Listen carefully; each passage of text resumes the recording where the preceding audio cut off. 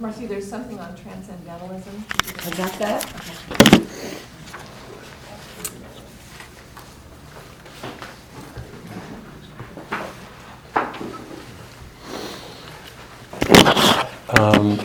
And did you all get the poems? Can you pull out the poems so I can read one? Let's say a prayer. Does anybody have anybody to include in our prayers tonight? I do. I have a coworker, Stephanie. So we need to pray for her and her husband, Brian. He's in his before Pacific. He had a heart attack when he was 38, and he's had serious health problems since November, including seizures and loss of oxygen to his brain. He's young. I think he's in his mid-40s. Wow. So I work with his wife, and she's been out of work, and I know it's hard for her to be helpless. Yep. So we can pray for Stephanie? Stephanie. And his name? Brian. Stephanie and Brian. Thanks. Anybody else? Yeah, you can still add Jesse to the list. He's shown they've reduced his tumors. I guess all his lesions in his stomach are shrunk and gone, and they've on another stage of chemo. But he's certainly progressing, and he sounds good. But I haven't seen him. I know he's lost a lot of weight. Every time you describe him, it sounds like he just keeps going. He is. I mean, the guy is just amazing. I mean, he's Greek, and He's Greek? He's Greek. He had a full head of of absolutely gorgeous thick hair. I mean, I'm sure he's losing it because he's wearing a hat. What's his name again, Bob? Jesse. Jesse what? Jesse Labus. Lapis? Labus. L-A-B-U-S. Labus. Yeah. Labus, I guess, in Greek. And Stephanie and Brian?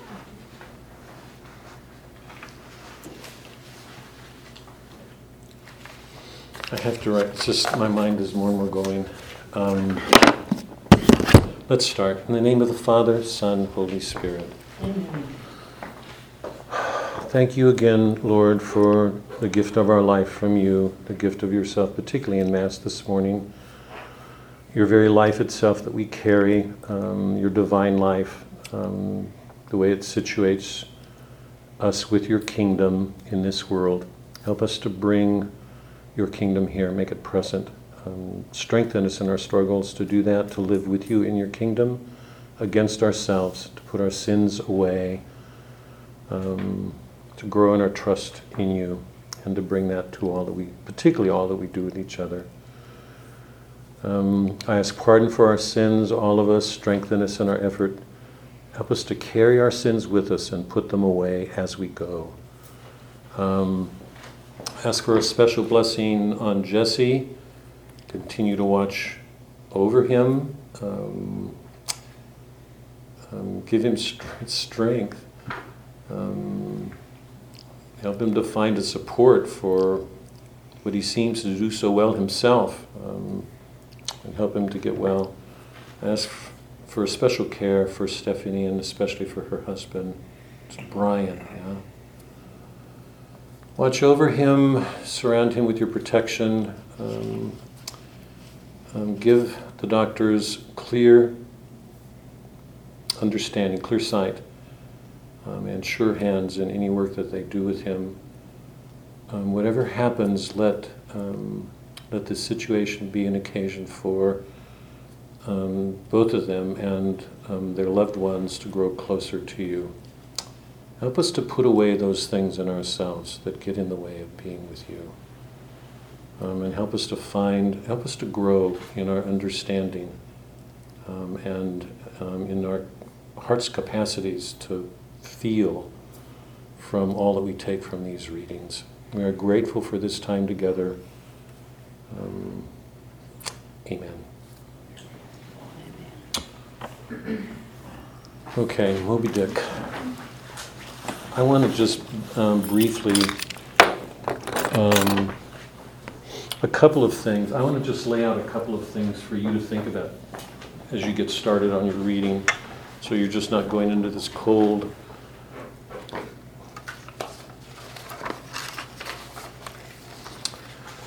couple of things.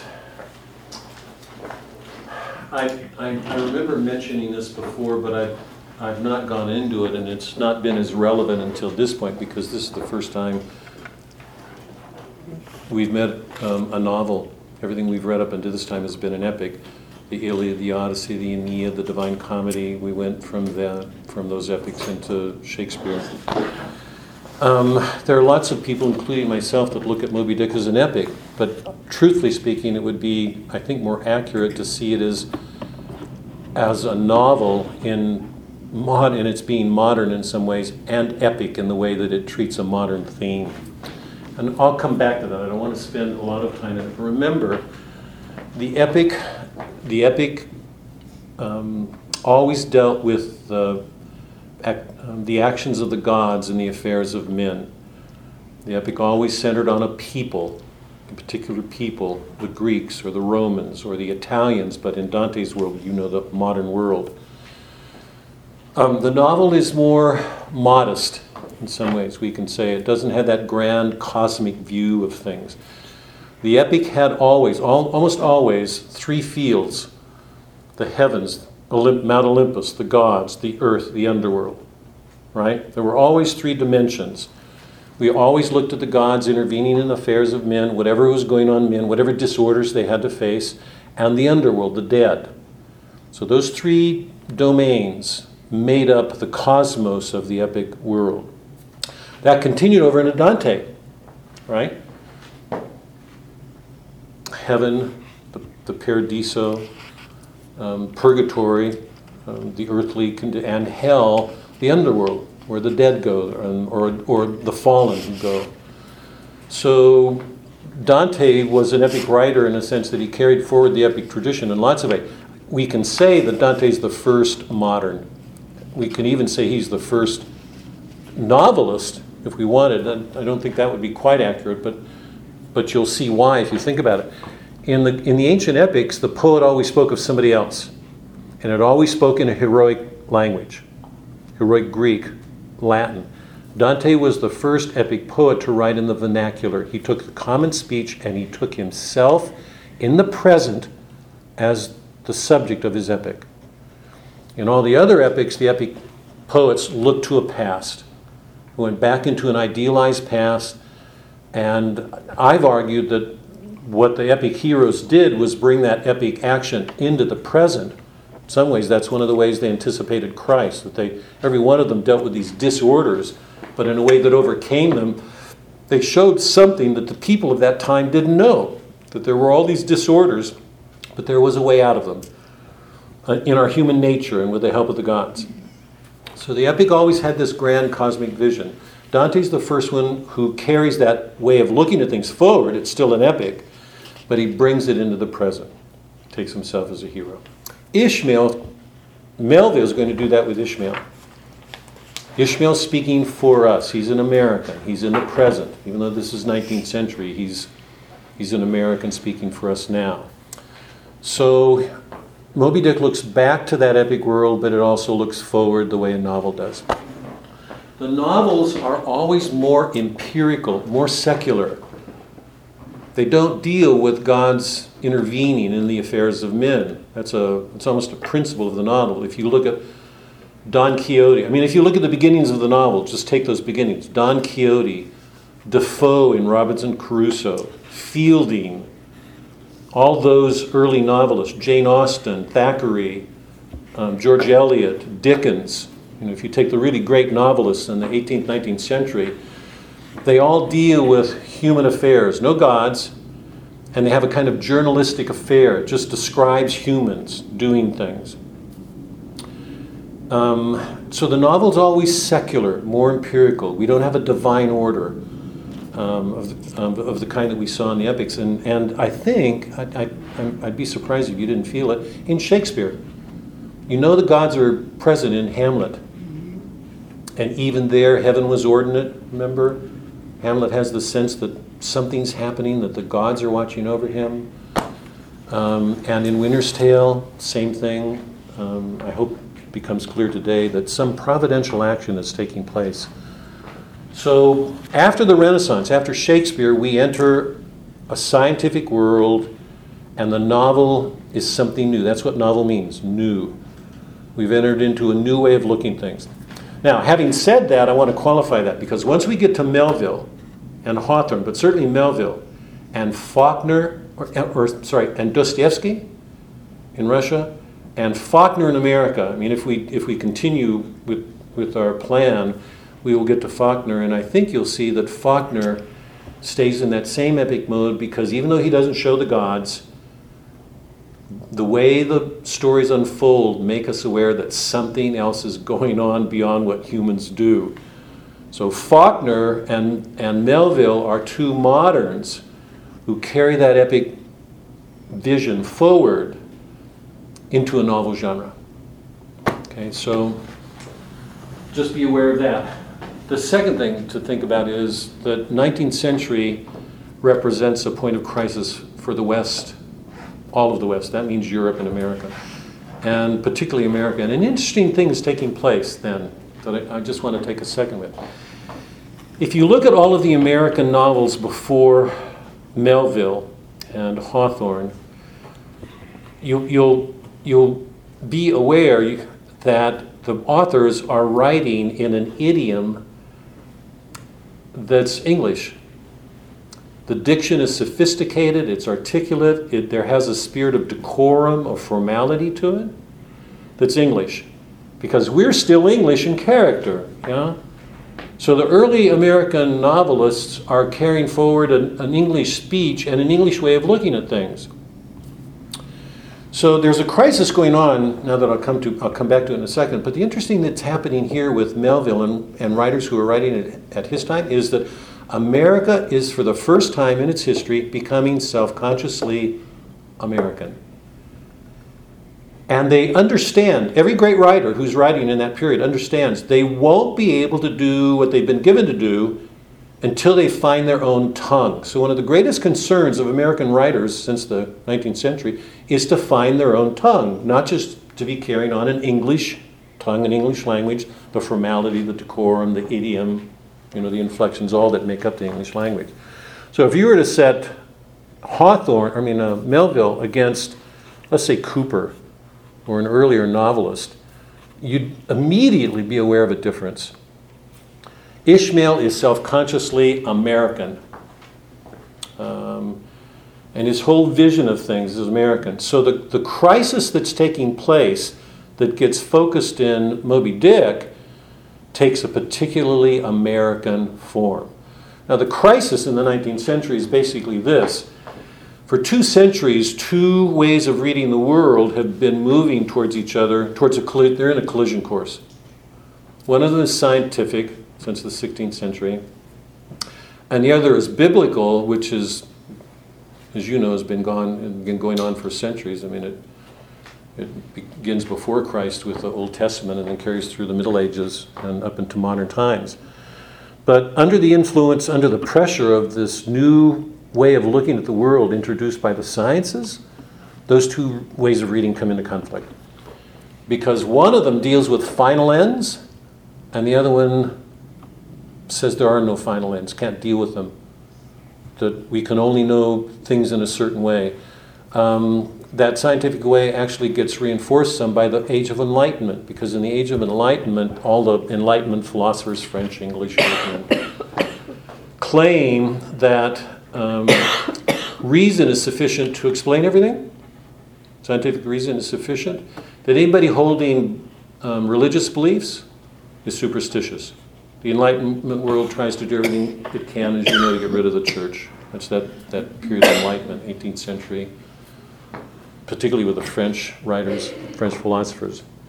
So what Melville's dealing with in Moby Dick is this crisis. What's happening here in Moby Dick is that he is dealing with the crisis of a civilization.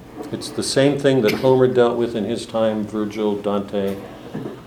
And in that sense, I'm going to say that Melville's prophetic in the way that we've been talking about artists as being prophetic. He's showing us something about the American culture, something about ourselves that's really important for us if we're to have self-knowledge, if we're to come to understand ourselves as we are. As a people different from the English or the French or the whatever other people we're going to compare ourselves to. One last thing, and then I just want to do some reading. One of the most major things to keep in mind here, this is so important, I can't underscore it, and I never hear anybody talking about it. It's just stunning to me, just stunning to me. What's the one great theme that all ancient epics and the Divine Comedy have in common? The whole matter of justice and the disorders that create injustices among a people, right? That was there in the Iliad, the Odyssey, the Aeneid, the Divine Comedy. Every epic deals with some disorder, some injustice that's become a part of a people's way of living so that they don't even see it anymore. Yes? That's why I'm calling these works prophetic, because they're helping us to see things we don't ordinarily want to see. So at the center of every one of those epics is this disorder in a people. The epic poet is the one who tells a story to help us see what that is and what it takes to answer that disorder. Whether it's Achilles in his death or Odysseus' heroics going home, Virgil in struggling to found a new city, or Dante in his journey to the new paradise, whatever it is. At the center of every one of them is some national people disorder. And some person who's been called out, who has a divinely appointed task to bear those disorders in a way to help bring a goodness out of them. He's divinely appointed because the gods are working with him. He couldn't do it by himself. Because what's needed is divine help, whether it's the Iliad, the Odyssey, the Aeneid, or the Divine Comedy. Yeah? We all know that, right? So at the center is this concern for justice. Dante introduces love as a divine element that helps complete this whole quest for justice.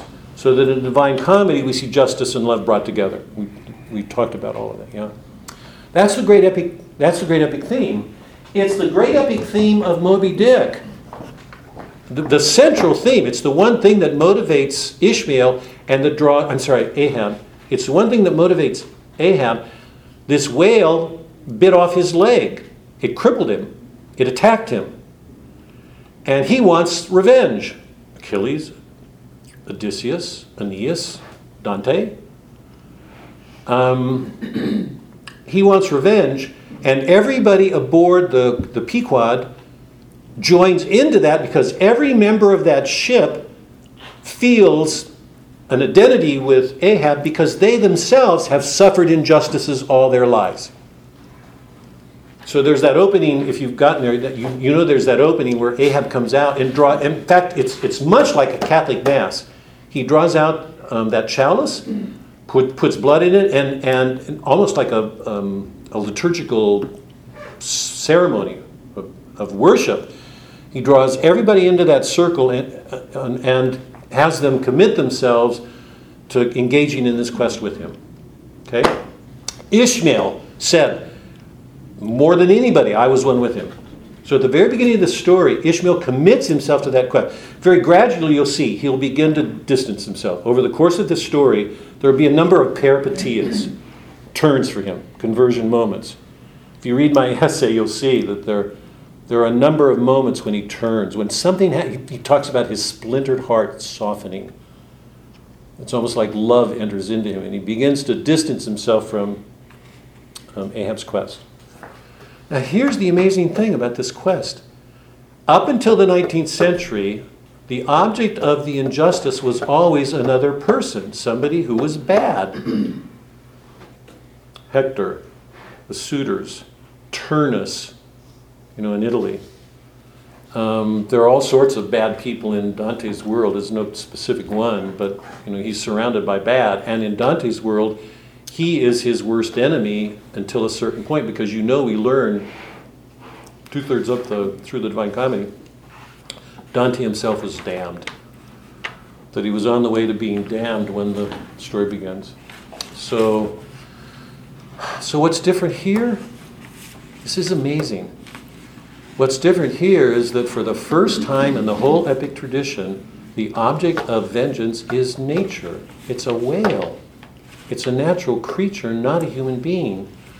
So what Melville is dealing with is a changed way of reading the world that's made nature inherently evil.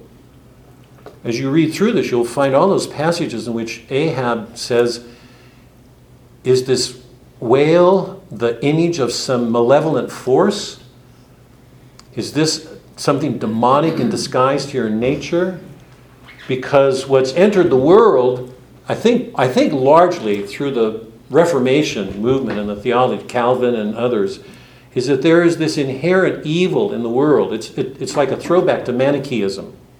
The things of nature are evil. For the first time since the epic tradition began, we're going to be looking at a man involved in a quest dealing with nature and a whole attitude towards nature. So what Melville is laying before us is this whole way of standing to the natural world that's undergone a radical change from anything that happened before it. Okay, so, yeah, Mark. You just mentioned the first time the object of vengeance is nature, which was the whale, and that nature is evil. Are you saying that he's looking at all of nature as quote unquote evil, or Well, just this particular act in this particular way? Insofar as this is a whale, it's representative of a force of nature. It happens to be the largest creature, but it's representative of that. It's a thing of nature. The point here is that it's not a human being. Have we ever read a story like this in our time together? All the injustices that we're concerned with have to do with human injustices. This is the first time the whole question of justice gets focused in a natural creature. And Ahab is convinced, what's going on with Ahab is he's trying to determine whether there's a malevolent, sinister aspect to nature. And he's engaged in that quest. So the whole point of this is we're entering a novel dealing with a world that has radically changed from anything that came before us. It's a whole way of standing in the natural order. Now, nature has always been a backdrop for everything we've done. It was there in Homer, it was there in Virgil, it was there in Divine Comedy, but this is the first time nature has taken on a malevolent aspect. So Melville is dealing with this crisis. It's a whole different way of standing in the world. What's he got to tell us? What will he show us? That's what we're going to be looking at. Last thing before I just stop with some readings. Another great thing, if you read my essay, you'll see that one of my arguments at the end is that, and I really believe this, that what Melville's not Catholic, for sure. I think he's probably anti-Catholic, if anything, if you read the book. It seems to me that he's coming out of a Protestant world that's in collapse, so he can't turn back to it for consolation or comfort or strength. That whole worldview, that whole way of looking at the world is coming into question. Lots of people look at Melville as having a quarrel with God, that he's not religious. So some people read this as an anti-religious book, that he's angry with God. I don't believe that at all, and I hope I want to put that out, whether you agree with it or not at the end. But here's the interesting thing. Ishmael is doing exactly what Dante did in the Divine Comedy. He starts out in this quest to get back at Moby Dick. He joins Ahab. But as he goes along this quest, he begins to change. And what we see as he engages in this quest is, I'm going to put it in terms of the logos. That's not a word, Melville. Actually, the critics who argue that he's angry at God are putting forward the argument that this is actually, what's it called?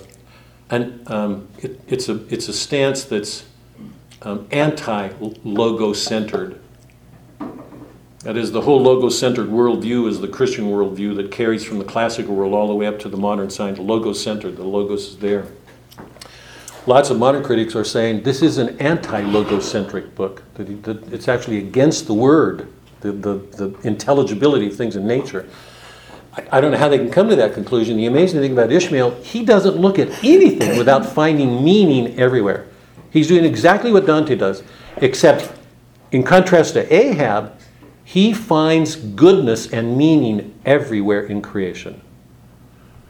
So, two things in my mind take him back to Dante. It's almost as if, indirectly, whether he knew it or not, Melville is a continuator of the Christian tradition that ended with Dante in the Middle Ages.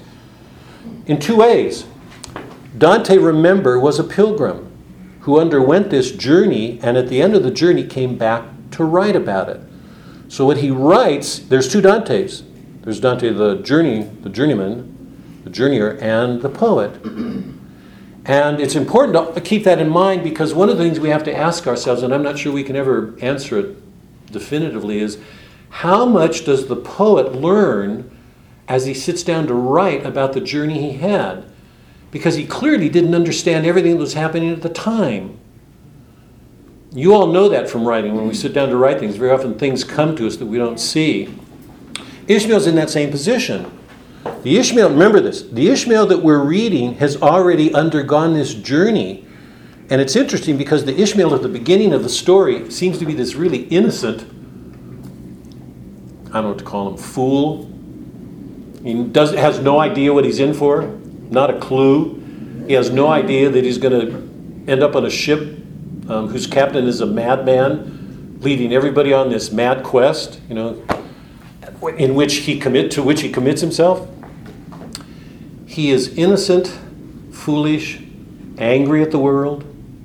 He's getting away from some things. All of this will become clear.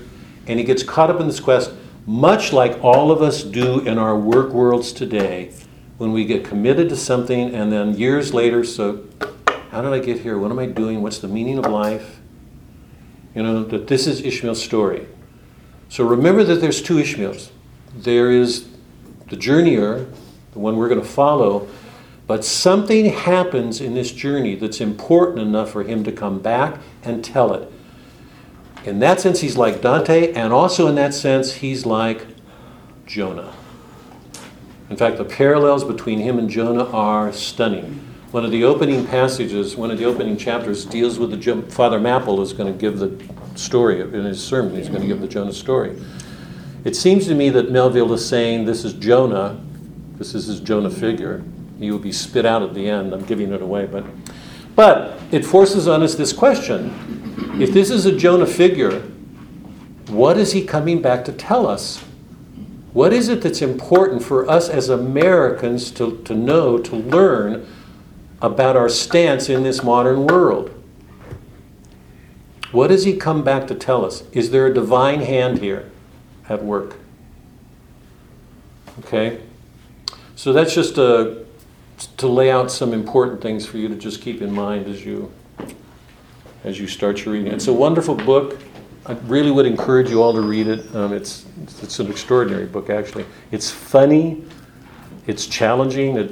It pushes us into philosophic areas that most people aren't used to going. It's going to deal with really complex theological problems. And it's modern. It speaks very much to us as Americans. You mentioned that the epics dealt with the gods, and this particular novel happens to deal with nature and how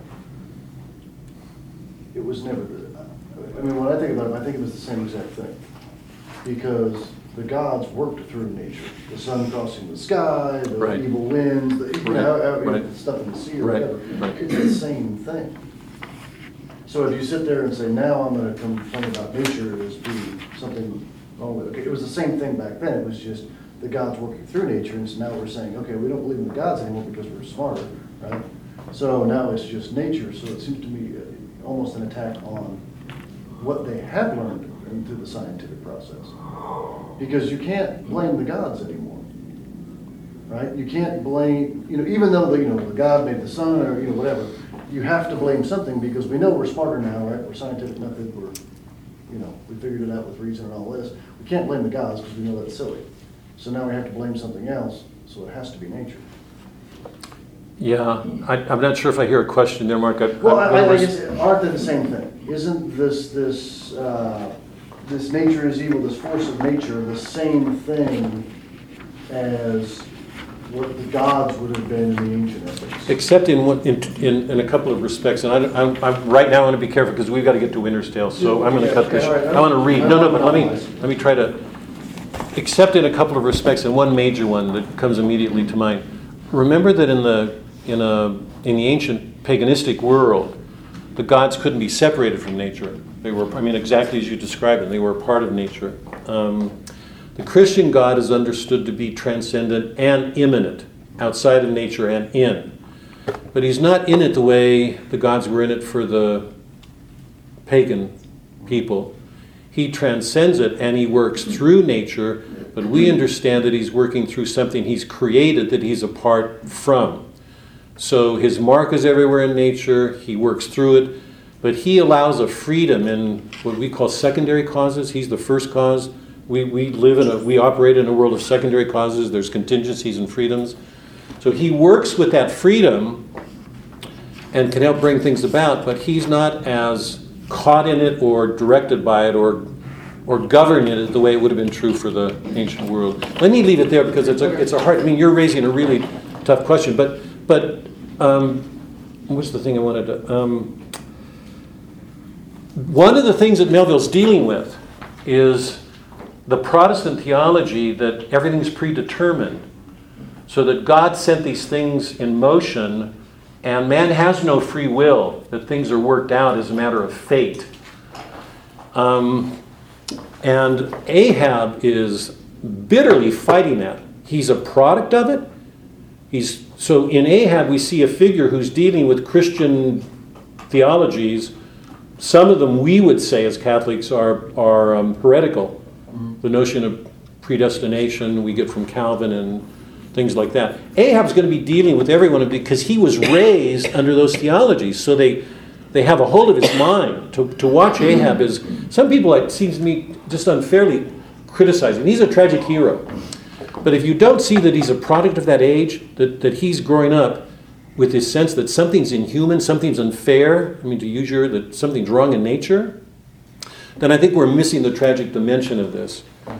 So there are lots of correspondences between this world and the pagan, but there are some fundamental differences. But Melville is dealing specifically with those aberrations, these questionable aspects of theology that seem so inhuman. That's the subject of Ahab's quest. So let me leave it there, because that's a really huge, complicated question. Anyway, those are things I just want to put out. If we can go on, what I'd like to do is just read a couple of passages to get you going, unless there are other simple questions. My mind is always drawn towards something simple. I have a simple question. Yeah? Are there any more Moby Dick books left? Candy, there aren't. There aren't. They're on order. They should be here. We're going to let everybody know when they come in. Okay. If you don't have one and you want to get started, you can borrow mine tonight and bring it back next week, or you just go to the library and check one out for a week. It's for You a can- person that's starting You can next week, easily a new find it person. online and Yes. read it there. Online. It's easily found online. But you can't etch it online. No, you can't You do can look that, up but definitions. if you don't I know. have, Really if you don't have a fast. book, Right. Word, same. And you can go to the library too. You're always... you can't write in the library books either. I can. My son, this is really interesting. My son, who was at UD, Christopher, who was at UD doing his master's several years ago, he was just whatever he was reading. He brought a book to me and showed me the handwriting because he recognized it. He knew who the writer of this library book was. God. Let's start. I'm going to wait on the Ishmael story, the biblicals, until next week, because I'm a little bit late. I want to get going on Wintersdale, but I'll go back to the Ishmael story so that we know, you all should know that story. Sarai wanted a child and couldn't conceive, and she asked Abram, her husband, to mate with Hagar, the bondswoman, and they conceived a son, Ishmael, and Sarai was outraged when Hagar showed contempt because she had a child and Sarai didn't. Sometime after that, Abram gets renamed. God calls him Abraham because he establishes a covenant with him then that that lets him know that he will be the head of nations on the earth. So that we know that in the beginning of the Jewish line, the intent was to gather all the nations together. God comes to Abraham and tells him that he will give him a child through Sarai, and she's renamed. She becomes Sarah. So their names change according to these new identities, because God lets Abraham know then that that child will be the head of a new nation, a new covenant. So Isaac will be he will be the head of a promised land, a new covenant. Ishmael will become the outcast. He will be outcast. And I'll go into that a little bit more next week, because I think there's some really important things to see there. But anyway, just know that this Ishmael is, as we know it today, the founder of Islam. This is really crucial to know. Now, I don't think that's how Melville's using him, but I'll raise this question for you. But this Ishmael in the Bible, is the founder of the Islamic people. And God says of him, you will be the founder of great nations. And I can't remember I'll bring it next week, but he says, these are not his exact words, and I'm sorry for that, but he says, you will make war on people everywhere, and people will make war on you. That, he said, you're like a wolf man, almost like an animal lamb. You will make war on people, and they'll make war on you. That will be the nature of that tribe, an outcast tribe. That has God's sanction. I mean, we should never forget that. That's God. That's not us. Anyway, this Ishmael, his namesake, is Ishmael in Genesis. So just hold that in mind as you're reading, and I'll come back to that. I just want to read a few things here from the opening. If you all can turn to the opening pages of Moby Dick. I'm going to quickly run through some passages just to get this going, so that you hear this, because I love Ishmael. I love what he does. I love his language. Very beginning, chapter 1, Loomings. Call me Ishmael. Some years ago, never mind how long precisely, he does not care for precision right now. Having little or no money in my purse and nothing particular to interest me on shore, I thought I would sail about a little and see the watery part of the world. It is a way I have of driving off the spleen and regulating the circulation. Whenever I find myself growing grim about the mouth, whenever it is a damp, drizzly November in my soul, whenever I find myself involuntarily pausing before coffin warehouses and bringing up the rear of every funeral I meet, and especially whenever my hypos get such an upper hand of me that it requires a strong moral principle to prevent me from deliberately stepping into the street and methodically knocking people's hats off, then I account it high time to get to sea as soon as I can. Bob, you and I have to remember this. When we get close to killing anybody, we just need to go down to the dock and sign up and go aboard a ship. Join the Navy, that's right. This is my substitute for pistol and ball. With a philosophic flourish, Cato throws himself upon his sword. I quietly take to the ship. There is nothing surprising in this. If they but knew it, almost all men in a degree, some time or other, cherish very nearly the same feelings towards the ocean with me. He talks about this mystical longing that people have. Islanders want to get to the sea, even if we're Midlanders, in Kansas or Nebraska, or people want to get to the coast so that they can experience the ocean. There's something mystical about the sea. By the way, we'll talk about this later, but remember, almost all of the divine, all the Odyssey takes place at sea. And remember that Athena is never with Odysseus when he's at sea. She's the goddess of wisdom. She's only with him when he lands at Phaeacia and other places. He's meeting all of these strange archetypal creatures at sea. So the sea is always an image of something more than the sea. In Dante's Paradiso, he begins the Paradiso saying, beware, because I'm going to enter seas that will be too dangerous for most people. Be careful of the bark that you choose, because anybody who goes into this too cavalierly will be destroyed, because he's going to be dealing with images of grace. Land is our home. That's where we have control, or we think. The sea is an image of mystery, of mutability, things changing, and of grace, and the terrors of grace, the dangers of it. So this whole work will take place at sea, okay? And here in the opening, he's talking about these mystical longings that we have that draw us towards the seaside, the ocean. Go on over a couple of pages. The paragraph that begins, now when I say that I'm in the habit of going to sea whenever I begin to grow hazy. Besides, passengers get seasick, grow quarrelsome, don't sleep at nights, do not enjoy themselves much as a general thing. No, I never go as a passenger, nor though I am sometimes of a salt, do I ever go to sea as a commodore or a captain or a cook. I abandon the glory and distinction of such offices to those who like them. For my part, I subordinate all honorable, respectable toils, trials, and tribulations of every kind whatsoever. He wants to go as a sailor, an ordinary man.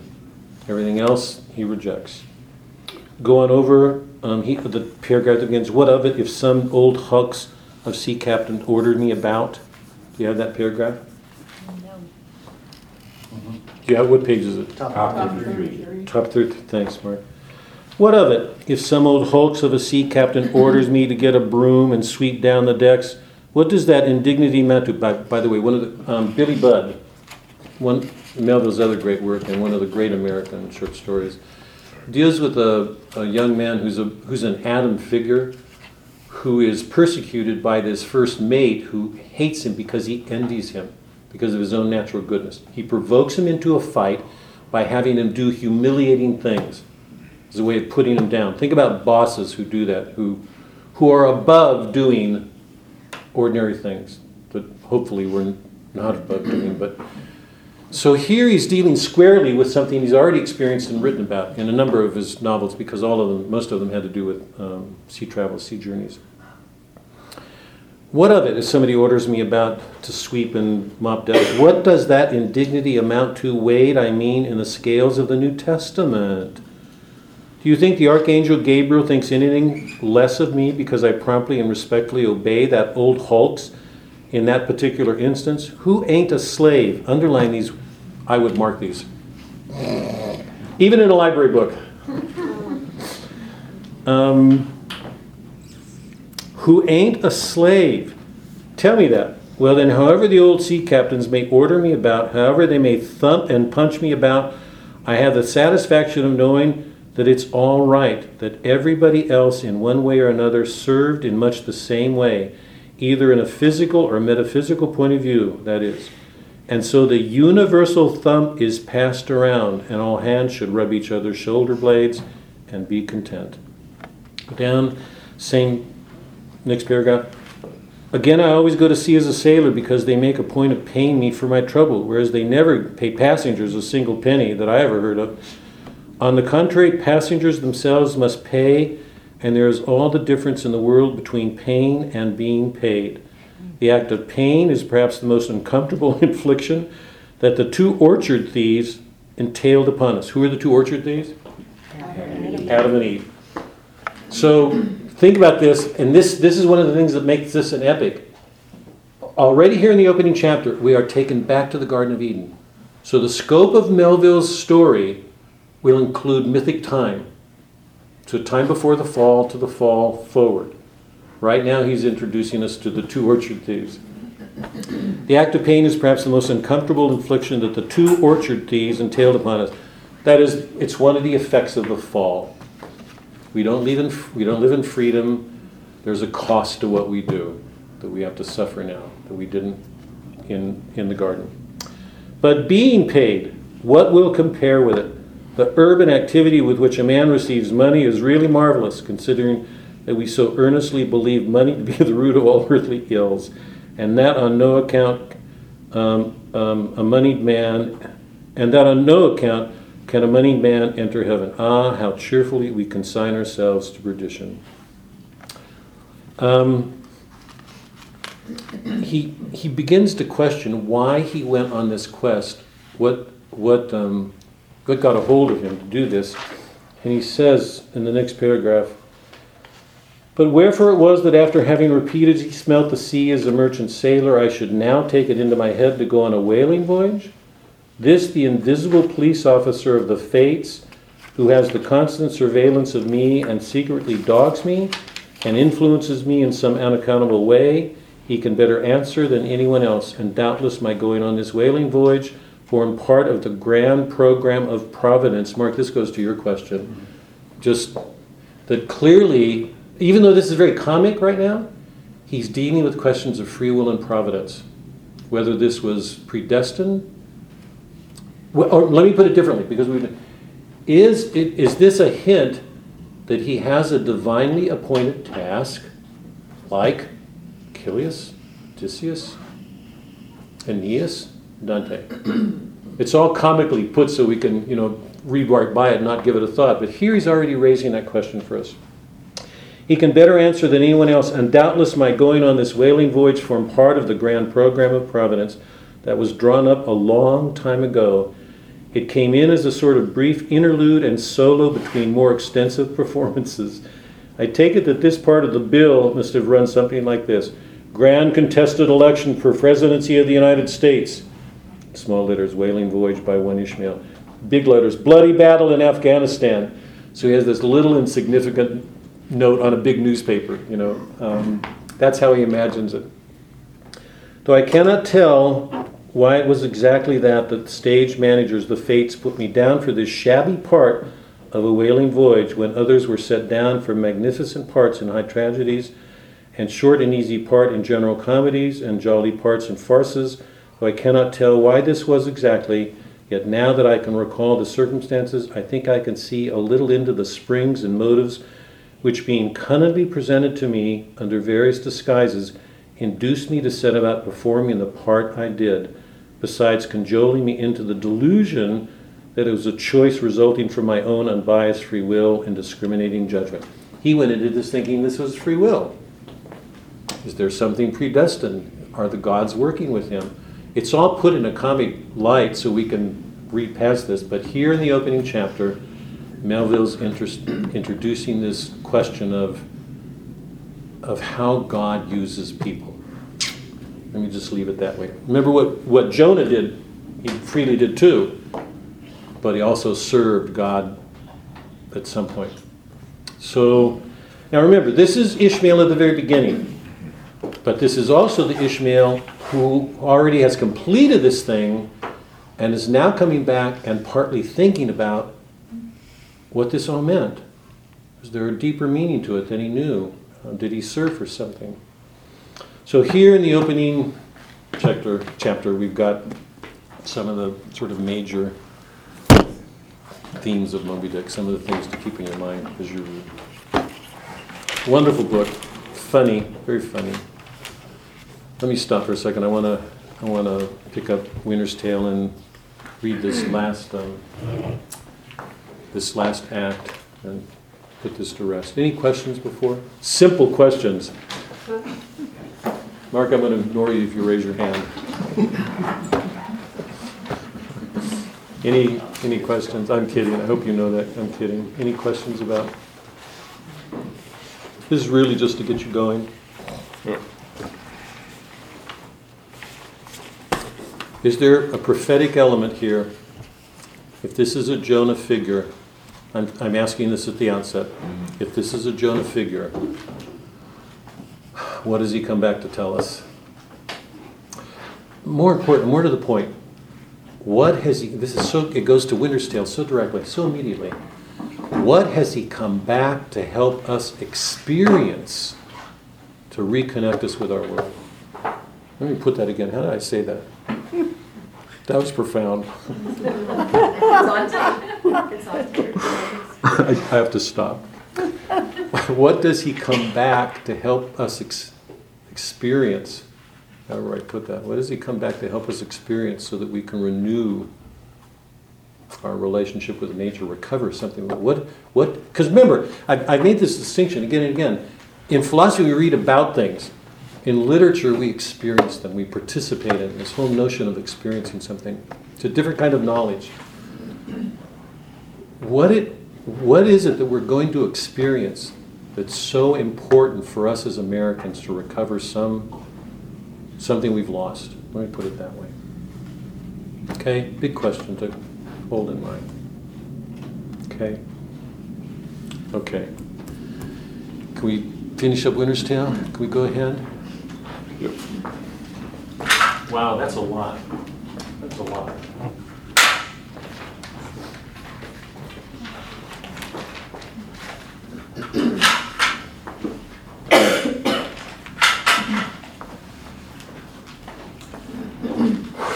Just very, very quickly, a review. Remember, in order to help set the stage for the last scene of Winter's Tale where Hermione emerges, she comes to life out of that statue. So I was making the point that Shakespeare is really calling our attention to art, the importance of art, that she emerges from that statue. That Paulina is an artist figure. She's brought everybody into the chapel to experience this moment. And I made the point then, which seems to me such a crucial point for us because most people don't think about this. I know you've been hearing me go over and over it again, that as art goes, so does culture. When we lose our connection with art, cultures decline. And I made the point last time that if you look at the Judaic Islamic traditions coming out of, if you look at the whole Judaic descent, historically the line of descent up to the time of Christ, there's very little art. The second commandment forbids the use of images. It's a delicate subject in Judaism.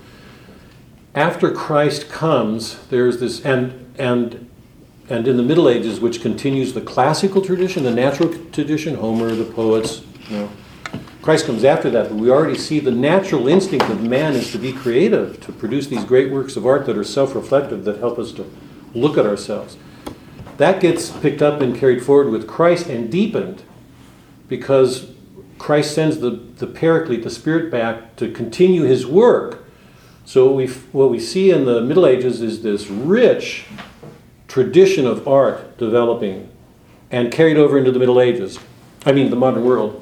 If you look at the Jewish and Islamic traditions, you don't find that. You find an art, particularly in Islam, that turns in on itself, that's very labyrinth-like, very mosaic. It's like it's caught in a law. In Christianity, it's important for us to learn about ourselves, so the Spirit's always at work. And if you step into that tradition, you can see things unfolding historically. If you look at the East, particularly in Eastern Orthodox religions, the art tradition remains in the past. It's Platonic and geometric. It doesn't move forward. And one of the most important things that gets carried forward in Christianity is this sense of a resurrection. That if art is going to reflect the workings of the Spirit, it's got to do what the ancient classics did. It's got to bring man to a point of renewal, of learning to see that no matter how bad things are, no matter how great the evil that we experience, God is at work helping to bring good out of it. So that the really great artists have been doing that all along. Okay? And that's peculiar to the West and is peculiar to Christianity for obvious reasons. Because God is at work. God is the artist, if that isn't clear. Remember in the Divine Comedy, when Dante sat down with Virgil, and I think it's the 11th canto in Hell, and they're talking about the classification, he said, God created nature, and art is God's grandchild. He created nature. We learn from nature what to do with art. If we do, we know that in nature there's a principle of resurrection. Life keeps returning. God himself did. He's the creator of nature. So that the best art will always convey something of the resurrection. Art is God's grandchild. His child is nature. He's an artist. He made it. Artists continue that work. That's Dante's understanding of art. And I mentioned last time that, remember, literature is the only form of art in which we actually participate in what's going on in time. We do it in music, but without words. And words are cognitive. They go more directly to the mind. So it's in poetry, these artists would claim, is the highest form of art. It can do more than all the other arts because it combines most of them.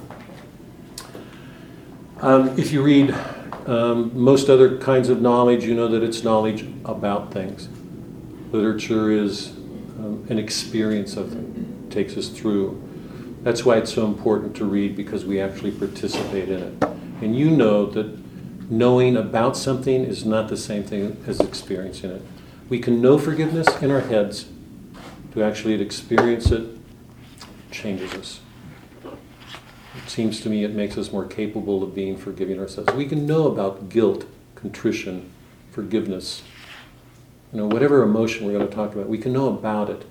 Making it a part of us requires that we participate in it. It becomes a part of our own experiences. So literature takes us into that world, it deepens us. That's one of the great themes of Winter's Tale. We talked about the regimes, the masculine, feminine. I don't want to go into it. The function of Autolycus is what I want to get to. And my question last week is there a providential action? Is the resolution that we experience at the end the result of just what humans do, or are the gods involved?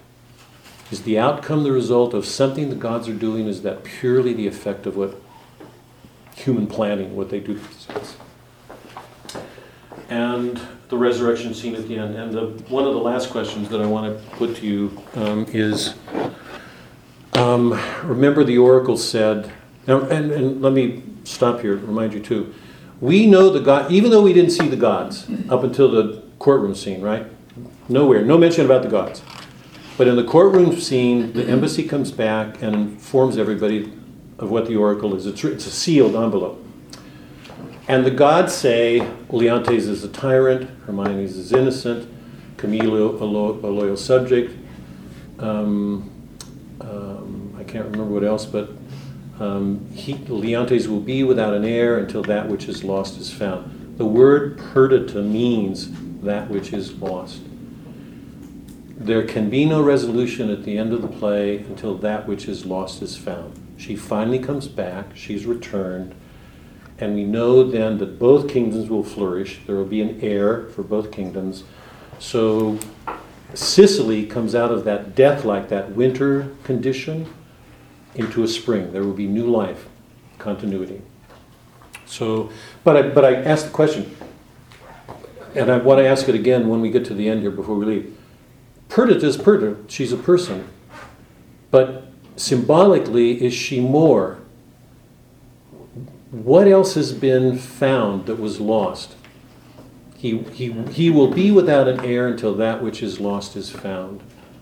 Is it just the recovery of her as a person, or does something else return to him that's symbolized through her? Was anything else recovered that's essential for the continuation, the recovery, the resurrection, the renewal of this regime? Those are the sort of basic questions that I wanted to look at the end. So can we turn to the end of Winter's Tale?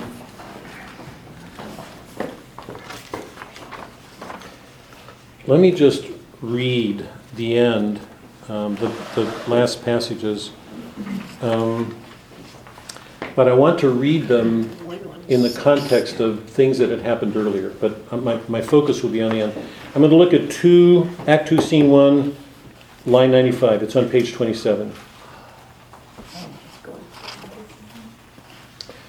This is the scene in which Leontes comes to his wife, tells the lords to take his son away, because he doesn't want him to be present to what's about to happen. And then he confronts her with adultery, and she says, on page 27, 105, "There's some ill planet reigns, I must be patient, till the heavens look with an aspect more favorable. Good, my lords, I am not prone to weeping." She said, "But I have that honorable grief lodged here, which burns worse than tears drown. Beseech you all, my lords, with thoughts so qualified as your charity shall best instruct you, measure me, look at me, and so the king's will be performed." She gives herself, it's an act of stunning faith to me. She gives herself trusting that the gods will bring something out of it. It's one of the most remarkable passages in all the literature that I know.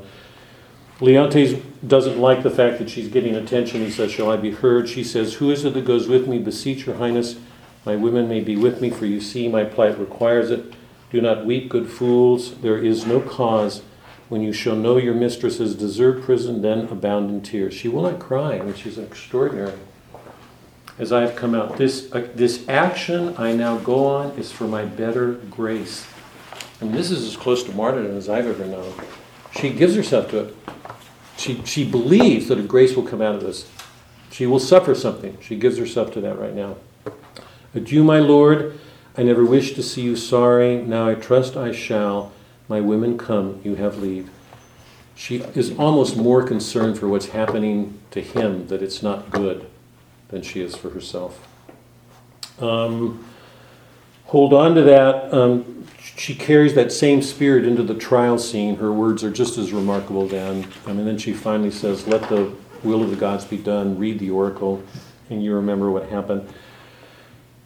Leontes refuses to accept it, and the very next instant, a messenger comes saying that his son dies.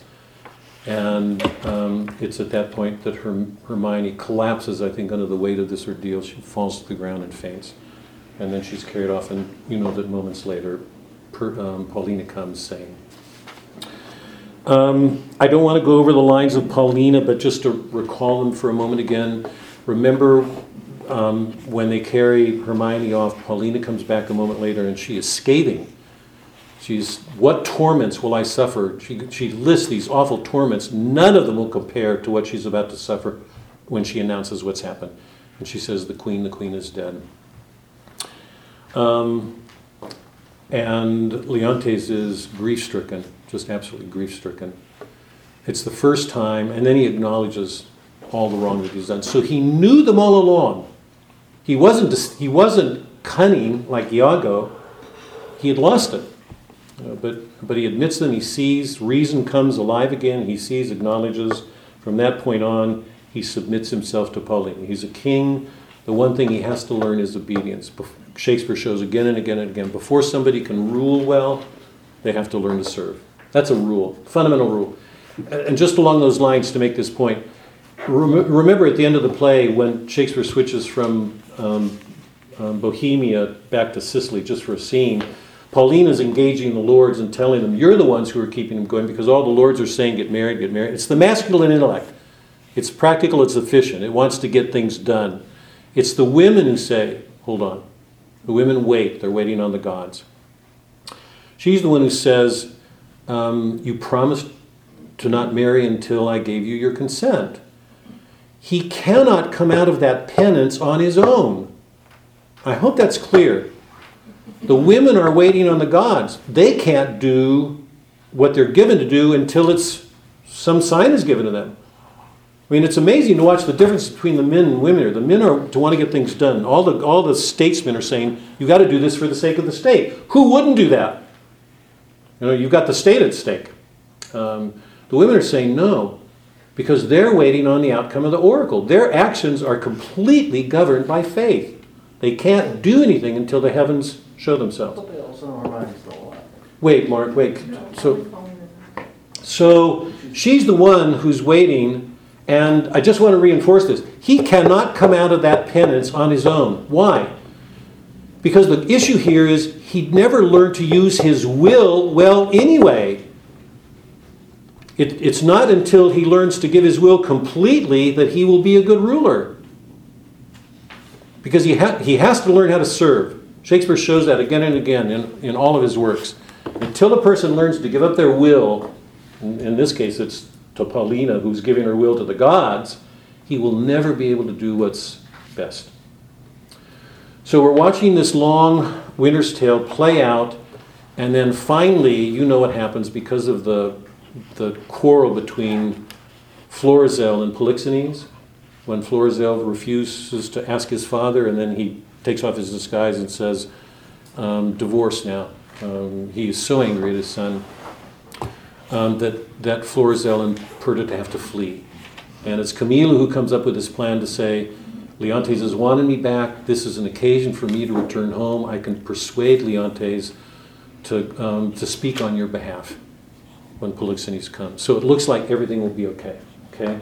So that's where we are at the end. Perdita and Florizel come. A messenger comes saying that Polixenes is following, and he's furious. His son has lied. Remember, and that's where Leontes, because his heart is softened, knows he can speak on Florizel's behalf. And the interesting thing, sorry, I'm going through this so quickly, there's a lot to cover here, but the interesting thing that happens is this, and you probably wouldn't even notice it. Camillo persuades Florizel and Perdita to flee. They come to Sicily. They arrive. When they arrive, we get the reunion described in a narrative. Take a look at, this is really interesting. This is the mark of a genius. I think it's 5.2. Yeah, look at 5.2, page 105. It looks like Florizel and Perdita are going to be in real trouble because the messenger has just come saying the son fled and he's lying. So they have to be honest and everything comes out. And then look on page 105. We get everything, look, just thumb through the next few pages. Look at it. It's all a narrative on the part of these lords who are describing what happened in the reconciliation when Perdita comes before her father and he realizes for the first time that this is his long-lost daughter. Now, why did he deliver this through a narrative instead of immediately in a drama? Is the question clear? Every scene has been a scene staged right in front of us, immediately. In this scene, it's told to us. It's not present. We get it through somebody. Somebody's telling a story, just like Ishmael. We're in a narrative world for 5 minutes here. Why did Shakespeare do that? This is a sign of his genius. If he performed it, this reconciliation, daughter and father coming together, and the son of his best friend, who will now, they've been estranged forever, and now they will come together. So all of these bitter feelings and resentments are put away. This is a moment of reconciliation. Families come together, friends come together. What would have happened if he had dramatized that and then given us the chapel scene? Well, if I'm misreading this. It would have been, the chapel scene would have been sort of anticlimactic. Wouldn't it? I mean, it would have lost its weight. I hope that's clear. If we had seen it, that would have been such an intense moment. Such an intense moment. If he juxtaposed it with another one, the question is, would it have had the impact? He tells us this so that we know about it. We know it's there. But here's this participation thing that I keep hammering. But we experience the chapel scene. And he's prepared us for it. If he put the two of them together, it seems to me there would have been a real question of how much, it's how much human emotions can bear. The way he manages his craft. So we learned that everything's reconciled, and now we go to the chapel scene. Can you turn there just for a moment? And I just want to read this and then ask these final questions that I have, see what you guys make of this.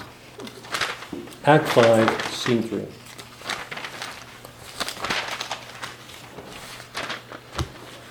They enter the chapel about line 10, 12, 15 in there or something. They enter the chapel and there's a sense of something liturgical. I can't think of a better word. There's a quiet and a reverence to the setting. It's like we've entered a sacred space. This is a chapel. We're outside of that. We've entered another space. Leontes says, "O Paulina, we honor you with trouble, but we came to see the statue of our queen. Your gallery have we passed through, not without much content and many singularities, but we saw not that which my daughter came to look upon, the statue of her mother, Paulina. Has she lived peerless, so her dead likeness, I do well believe, excels whatever yet you looked upon or hand of man hath done. Therefore I keep it lonely, apart." She has to justify what she's done. Shakespeare covers everything. "Prepare to see the life as lively mocked as ever, still sleep mock death. Behold and say it as well." This is art mocking nature. Yeah? Put it, mimesis, imitation. Remember, art imitates nature.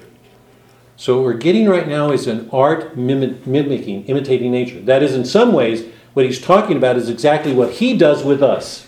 I hope that's clear. Right? We've been reading this thing when we saw the film. It was a performance mocking, copying nature, and we entered into it. Not ideas, we're not in thought, we're participating in an action. Art is mocking nature. It's imitating. Behold and say 'tis well. Paulina reveals Hermione standing like a statue. I like your science. It's her. It the more shows off your wonder, but yet speak first you, my liege. Comes it not something near? This, I've got to hold this together. From here on out, it's always hard. I can't watch this without. It's just, to me, it's so extraordinary. Her natural posture chide me, dear stone, that I may indeed, thou art Hermione, or rather thou art she, in thy not chiding. For she was as tender as infancy and grace, but yet Paulina, Hermione, was not so much wrinkled. Strange. She's aged. Okay, yeah. And Paulina's got to justify this. Oh, not by much. So much the more our carver's excellence, the artist, which let go by some 16 years and makes her as she lived now. Art has to, we've said this from the beginning, art carries the past with it and transforms it as it goes. Homer did that. Virgil did it with Homer. Dante did it with Virgil. Shakespeare's doing it with everybody. Remember, out of the Plato's Cave, can the artist show things as they are and bring them into a new life? And see the eternal things. As now she might have done, so much to my good comfort as it is now piercing to my soul. Oh, thus she stood, even with such life of majesty, warm life, as now it coldly stands when first I wooed her. I am ashamed. Does not the stone rebuke me for being more stone-like? He wants to embrace it. I mean, he has to do everything he can to hold back. O royal peace, there's magic in thy mystery, which has my evils conjured to remembrance, and from thy admiring daughter took the spirit, standing like stone with her. She says, give me leave, I'll do more. Everybody gets a little bit unnerved. Go down a few lines, about line 60. Polixenes says, masterly done, the very life seems warm upon her lip. The fixture of her eye has motion in it, as we are mocked with art. There it is again. I'll draw the curtain, she says. It's overcoming. Isn't that true? I mean, I'm assuming all of you. Isn't it true for most of us or all of us that we're in a good movie that we get so wrapped up in it we can cry? I mean, we are just really good movies move us. It's like we're so involved in them. We become a part of their life. They become a part of our life. Oh, sweet Paulina, make me to think so 20 years together. No settled senses of the world can match the pleasure of that madness. Let's alone. I am sorry, sir, I've thus far stirred you, but I could afflict you farther. Do, Paulina, for this affliction has a taste as sweet as any cordial comfort. Still methinks there's an air comes from her. What fine chisel could ever yet cut breath? Let no man mock me, for I will kiss her. Good, my lord, forbear. The readiness, she says it's wet. Shall I draw the curtain? No, not these 20 years. So long could I stand by a looker on.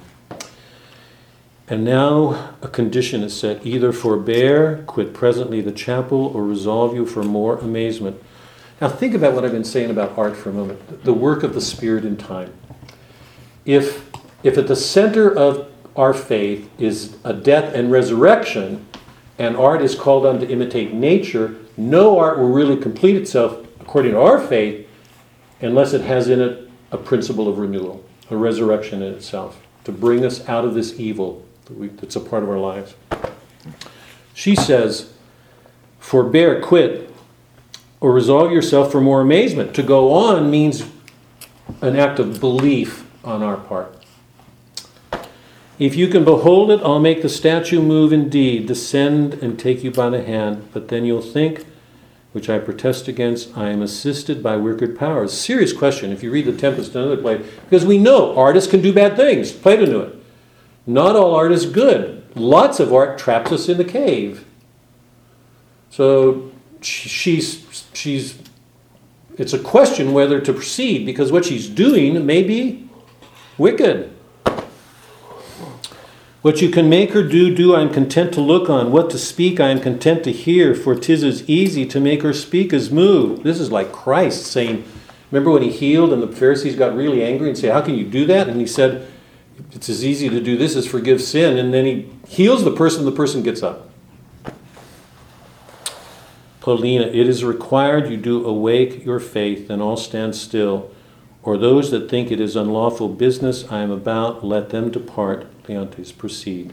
No foot shall stir. Music, always under moments like this, always in Shakespeare. When these moments come, there's always a backdrop of music. Why? It's the harmony that's natural to the human soul in moments of grace.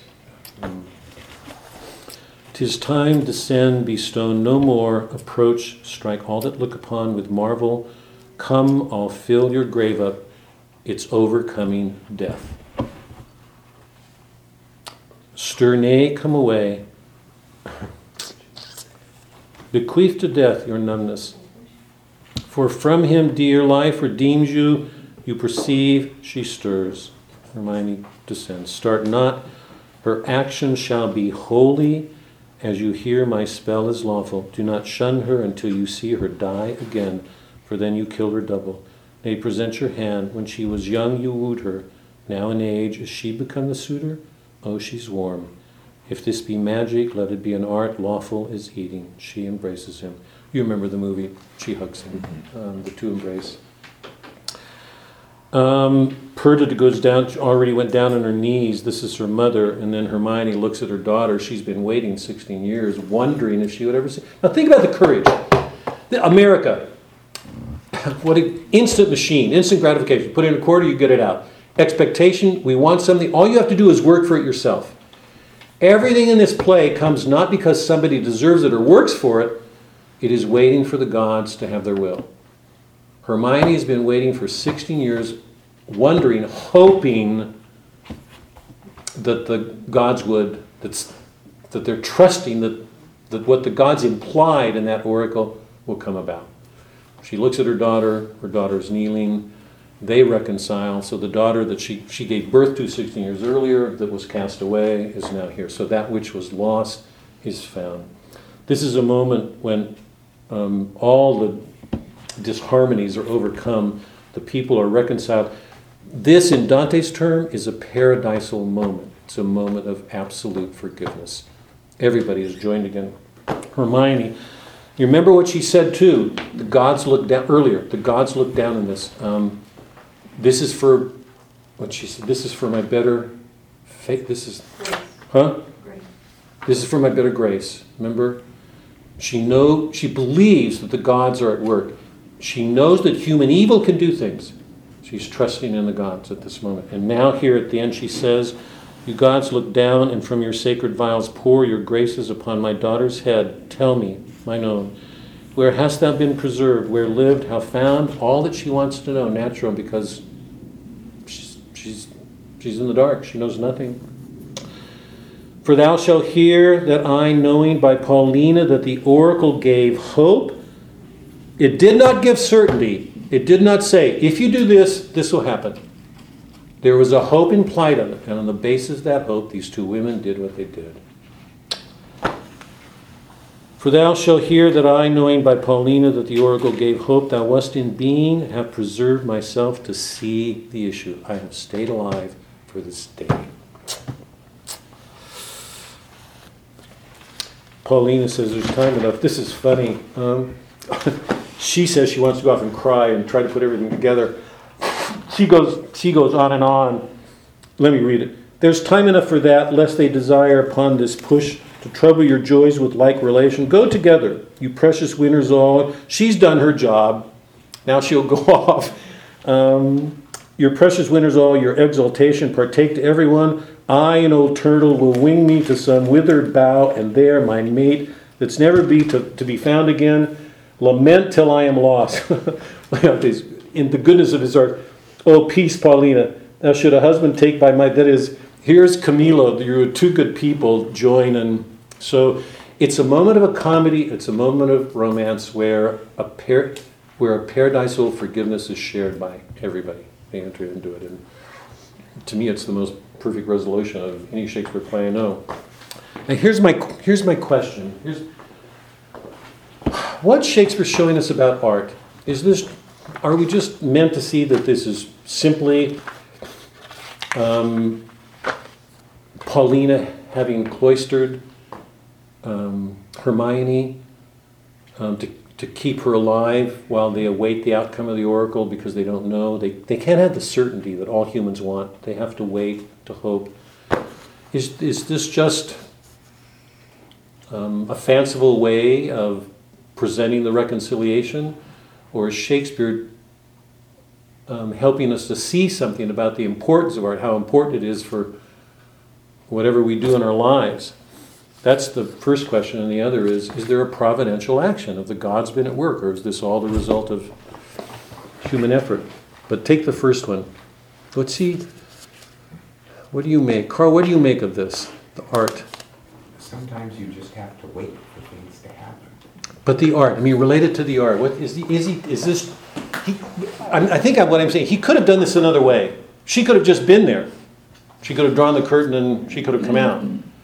But there's this elaborate, formal, almost liturgical ceremony of a resurrection moment. She comes out of this thing. He could have done it another way. Why did he do it this way? Is there something here to learn about art? And I'm putting that now, trusting that all of you, you're still here. I'm surprised sometimes. We've been together for a year, some of us. And what you've been doing is reading art. Why are you here?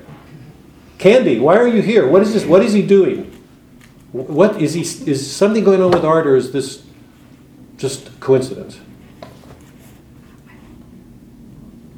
You just get an emotional feeling with I don't know, they just all came together and they were all separated. It's, like you said, it's an experience. It's something that you feel. I don't know.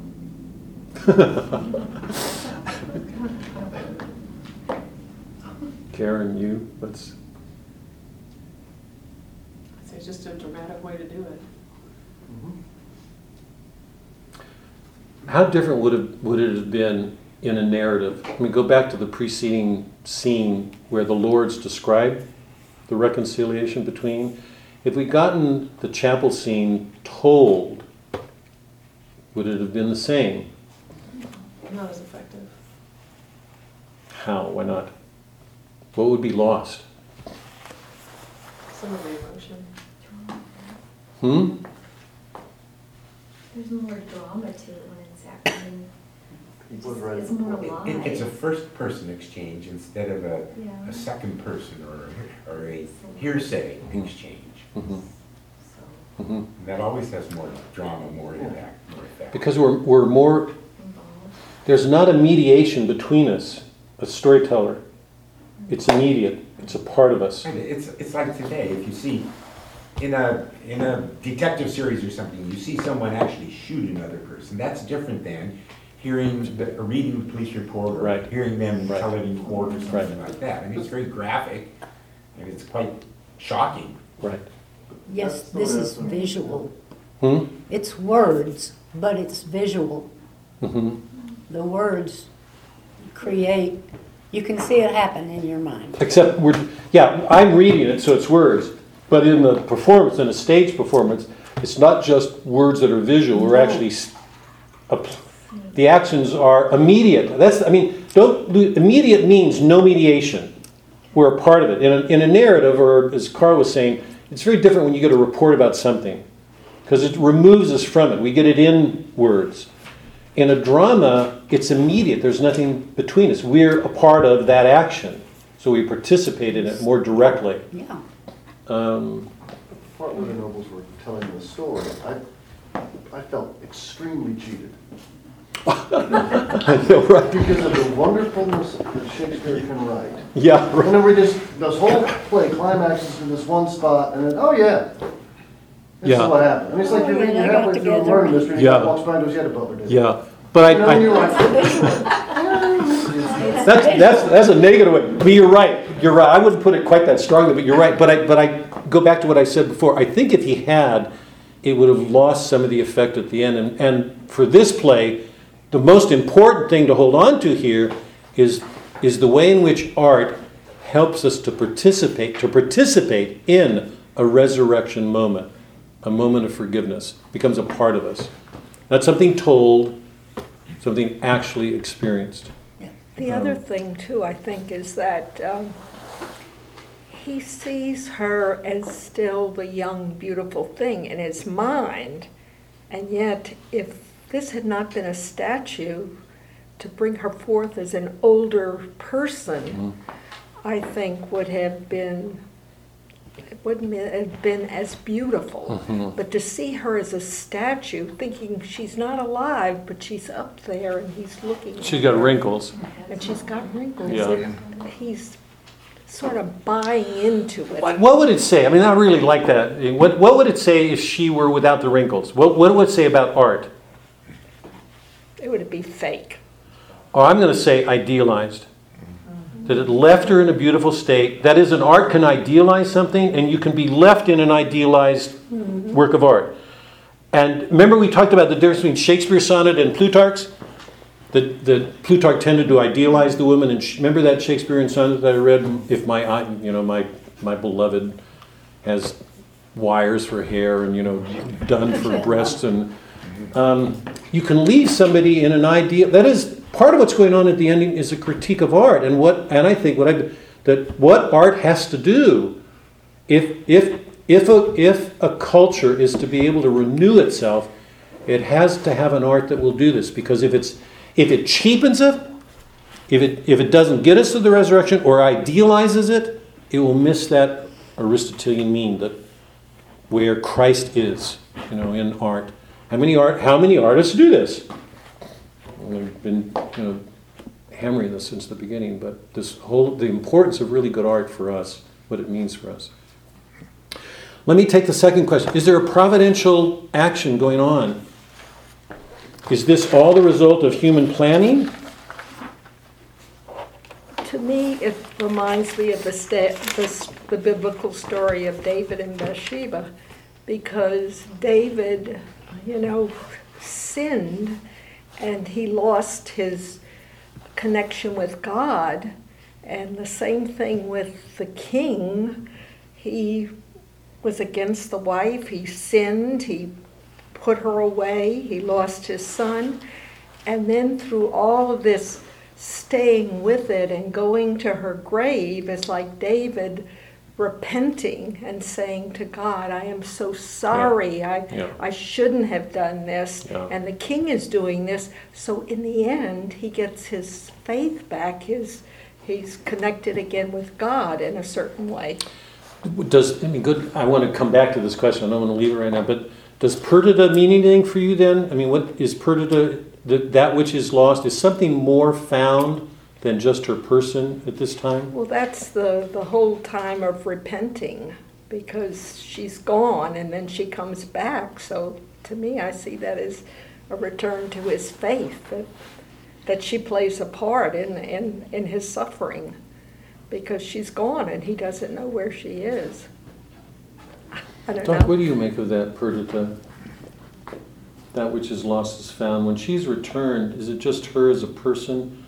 Or in terms of the action of the play, the whole action? Well, everything, except for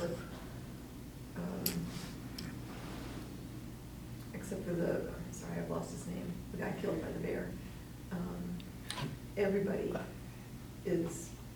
Everything about the whole kingdom is returned. As you said, there's an heir to each kingdom, the friendship is returned, the marriage is returned, the daughter is returned, the reconciliation with the gods. He does everything. Well, everything back. Are you Thinks is thinking dead. of the prodigal son who leaves home, and then the prodigal son, he returns back to the home? Is that a part of that? Yeah, and all I would add, to Suzanne's adding to what you're saying, is that there's this fullness of life. It's everything. It's not just faith, because the faith brought it there. It's the fruit of it, that faith, that there is everything in abundance, all of it in joy. And if we were to project this, try to project it forward into heaven, whatever. Paul says, "I have not seen," here, and in the Transfiguration, we don't know what it's going to look like. It's going to be far more splendid than we do.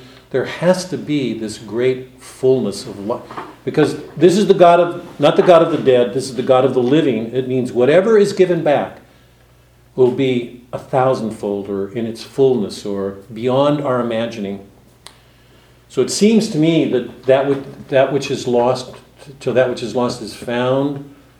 The fruit of faith will be that great plenitude, that fullness of life that's for those who love that way. But we have to go through repentance. Yes, and yes. saying yes. we're sorry Yes. to get to that point. Yes, and if we take Leon, and Pauline is so good. I mean, the difference between them is really instructive. He can't come out of this on his own. He has to learn to give his will for something other than his own will. It can't be up to him. It has to be up to Paulina, and it's not up to her, it's up to the God she's waiting on. So there's a wonderful, I don't know what to call it. I hate using the word lesson, but it's so clear that the cost of it is the penance and the sorrow, that he really look at his sins and come to terms with them, to feel contrite, sorry, for him to feel the full force of the forgiveness offered him at the end. Yeah. And the fullness of life that comes to him. But how do you reconcile the fact that she lied to the king for 16 years and was the sole person who said, "I'm going to decide when it's okay"? She didn't. Well, I mean, you can say she lied. I'll let you struggle with that. She did. And That's horrible. Well, you may say it's horrible. I think if we're reading the story for the story, we have to say there's a wisdom in it. She's. By the way, remember this. She's putting herself as the judge. No, she's not. No, she's putting herself under the gods. Hold on, because I've got one more thing to do. She's putting herself under the gods. Both women are doing that, so the cost of both of them is great. By the way, I want to remind, because I've had students in my classes question this thing about Odysseus lies to Athena. Remember when he comes home and I think I went over that moment. Because lying is bad. Odysseus is a great hero. Here, Paulina lies. There's that passage in Paul where Paul says, "I don't hold myself accountable by human standards." He does not measure himself by what humans do, because it's clear to him that God is doing things that his mind can't understand. And if things got reduced to the level of his intellect, he would not have been able to do what he does.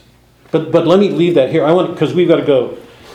A divine action or not? Let me read this quickly.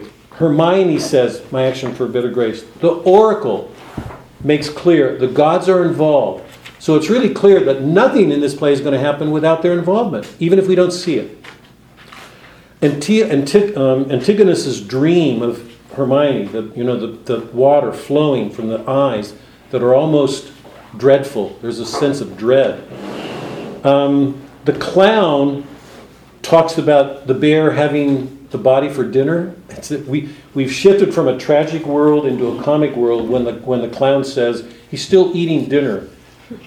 You don't talk about death that way, but it's Shakespeare's way of showing we have to enlarge our ways of looking at things because we've entered into another world. That whole tragic way has to enlarge to make room for other things. We can't stay in that world, and we shift to Bohemia. When Camillo makes his plan, Florizel says, almost a miracle. They don't have the clothes to pull it off, and Antilochus is handy. He just happens to be there. He's there. But that isn't all. Camilla says, "Make an instrument of this man. I will use this man." That is, let me put it in a better way. I'll take advantage of what's offered me here. I'll make use of it. Perdita says, "I must play a part in this, as if a stage play were being performed and somebody were..." So Shakespeare's using all these metaphors that something else is unfolding, and it's greater than what anybody sees. Autolycus says the unjust man must proper thrive. He says he can't do anything but lie. And suddenly, when he makes all these moves, he's rewarded for it. Remember, he's telling lies, and the shepherd, the father, is giving him money. He said, this is a strange world when I get rewarded for telling lies. Mark, make room for this. Because what Shakespeare's showing us is that God works with everything. That's right. Not just the good. He's taking bad. And the interesting thing here, Autolycus says, if I had a mind to be honest, fortune wouldn't let me. Because everything is conspiring to make things better for him. He's going to be turned into a gentleman, short, and he doesn't have to do anything. All he has to do is keep being a rogue. So what Shakespeare is showing us is that something's happening. The good things are happening to bad people when they don't even have to be bad to get the rewards of it. So what we're seeing is a grace is moving. Something's happening that's at work with the choices that humans make. So what Shakespeare's doing is protecting everybody's free will while something greater is going on. Now remember, out of the cave, remember, Socrates comes out, Christ comes in. And the question, the challenge that Plato posed to everybody, the poets, is, can you render the world as it appears to our senses and still show that divine reality outside? Now think of what it took for Shakespeare to do this, what I'm talking about.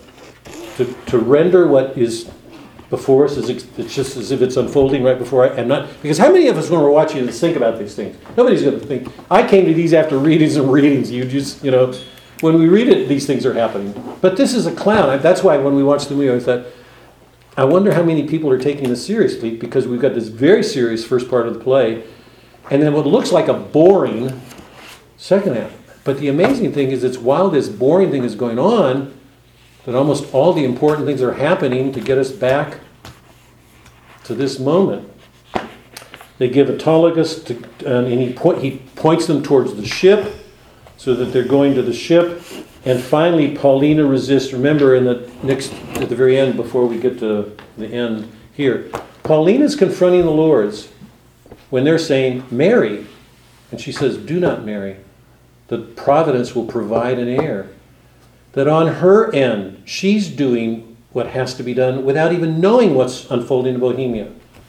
So Shakespeare's showing us that all these things are happening, moving us toward an end, with everybody playing their part, doing what they should be doing, or what they are doing, towards this amazing end.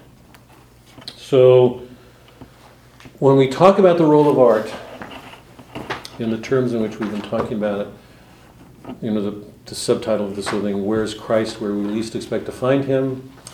When we read these really great plays, we take these things seriously, we're seeing amazing things. So let's leave it here. Sorry, did I make it? Shakespeare really knew his Bible, because look at Jesus. He dealt with all the people that were bad, and Shakespeare so he knew. always puts in someone bad that comes out good. Shakespeare knew the classical world. There's nobody who knew the classical world better than Shakespeare except Dante. Those two people could not have done what they did if they had not known Homer, Virgil, Plato, Aristotle. That whole classical world that is lost to the modern mind. Yep. And the Bible. All right. Thank you again. Bob, I hope your evening is more restful, and I hope you have a good night's rest tonight. Right, I'm still catching up. One of my courses that I remember very little of, but it was about law and how the nature of law. Put my stuff here. One of the well, we had to read Spanish very Yeah. I still have that video. Yeah. But Billy Budd was there, and so was Shakespeare. Did you enjoy Billy Budd? Oh, Yeah. but it was about how literature did it. How Shakespeare, law was right. He wrote the law library, Right. and we destroyed Richard A. Foster's Yeah. I didn't. But Billy Budd was one of the examples. Yeah. So used to sit there and say, this is about law. Right. And he's writing Because, about law and how it affected things later on. So, but you brought that up, I just thought that's interesting. The captain verb, I can't remember the captain, but it was truth, had to obey the law, because if he didn't, he would have set a precedent for breaking it at a time of a war. So law is very much out. But the thing I love about that story, I don't think you've got a copy at home. I have to go dig. Go dig and look at the ending, because one of the wonderful things about that is when Billy, the doctor at the end, when he's talking about things, Billy Budd was just hung. And usually when men hang, their bowels. Yeah. And Miller's description of Billy Budd is that he took the dawn. It's a Christ-like Oreo picture. Because he goes to his death willingly, knowing that he has to, and that the Captain Veer is doing the thing that he doesn't want to do but has to. He has to obey the law. And one of the amazing signs of the miracle in the play is that his bowels don't go, and the doctor can't explain it. So there's read it. Go look at it. I'm gonna have to go look at it. I'm gonna have to go back. It's stunning. It relates to this, that there is this miraculous thing going on, and most people don't even see it. I'll accept it. It's a wonderful ending. It is a wonderful ending, but I don't think it would have been. I don't think there was anything that would have gone bad about it if you would have written Died today, so the reconciliation part. Not a good thing. What reconciliation? Shakespeare in Winter. Sorry, I'm lost. Where the gentlemen are talking about how everybody came back together, and if he would have written that, it still would have been good. I don't think so. I don't think so. The last part's only as good because there wasn't this reconciliation. It was a letdown, and then you get right back up. But the wonderful thing is we see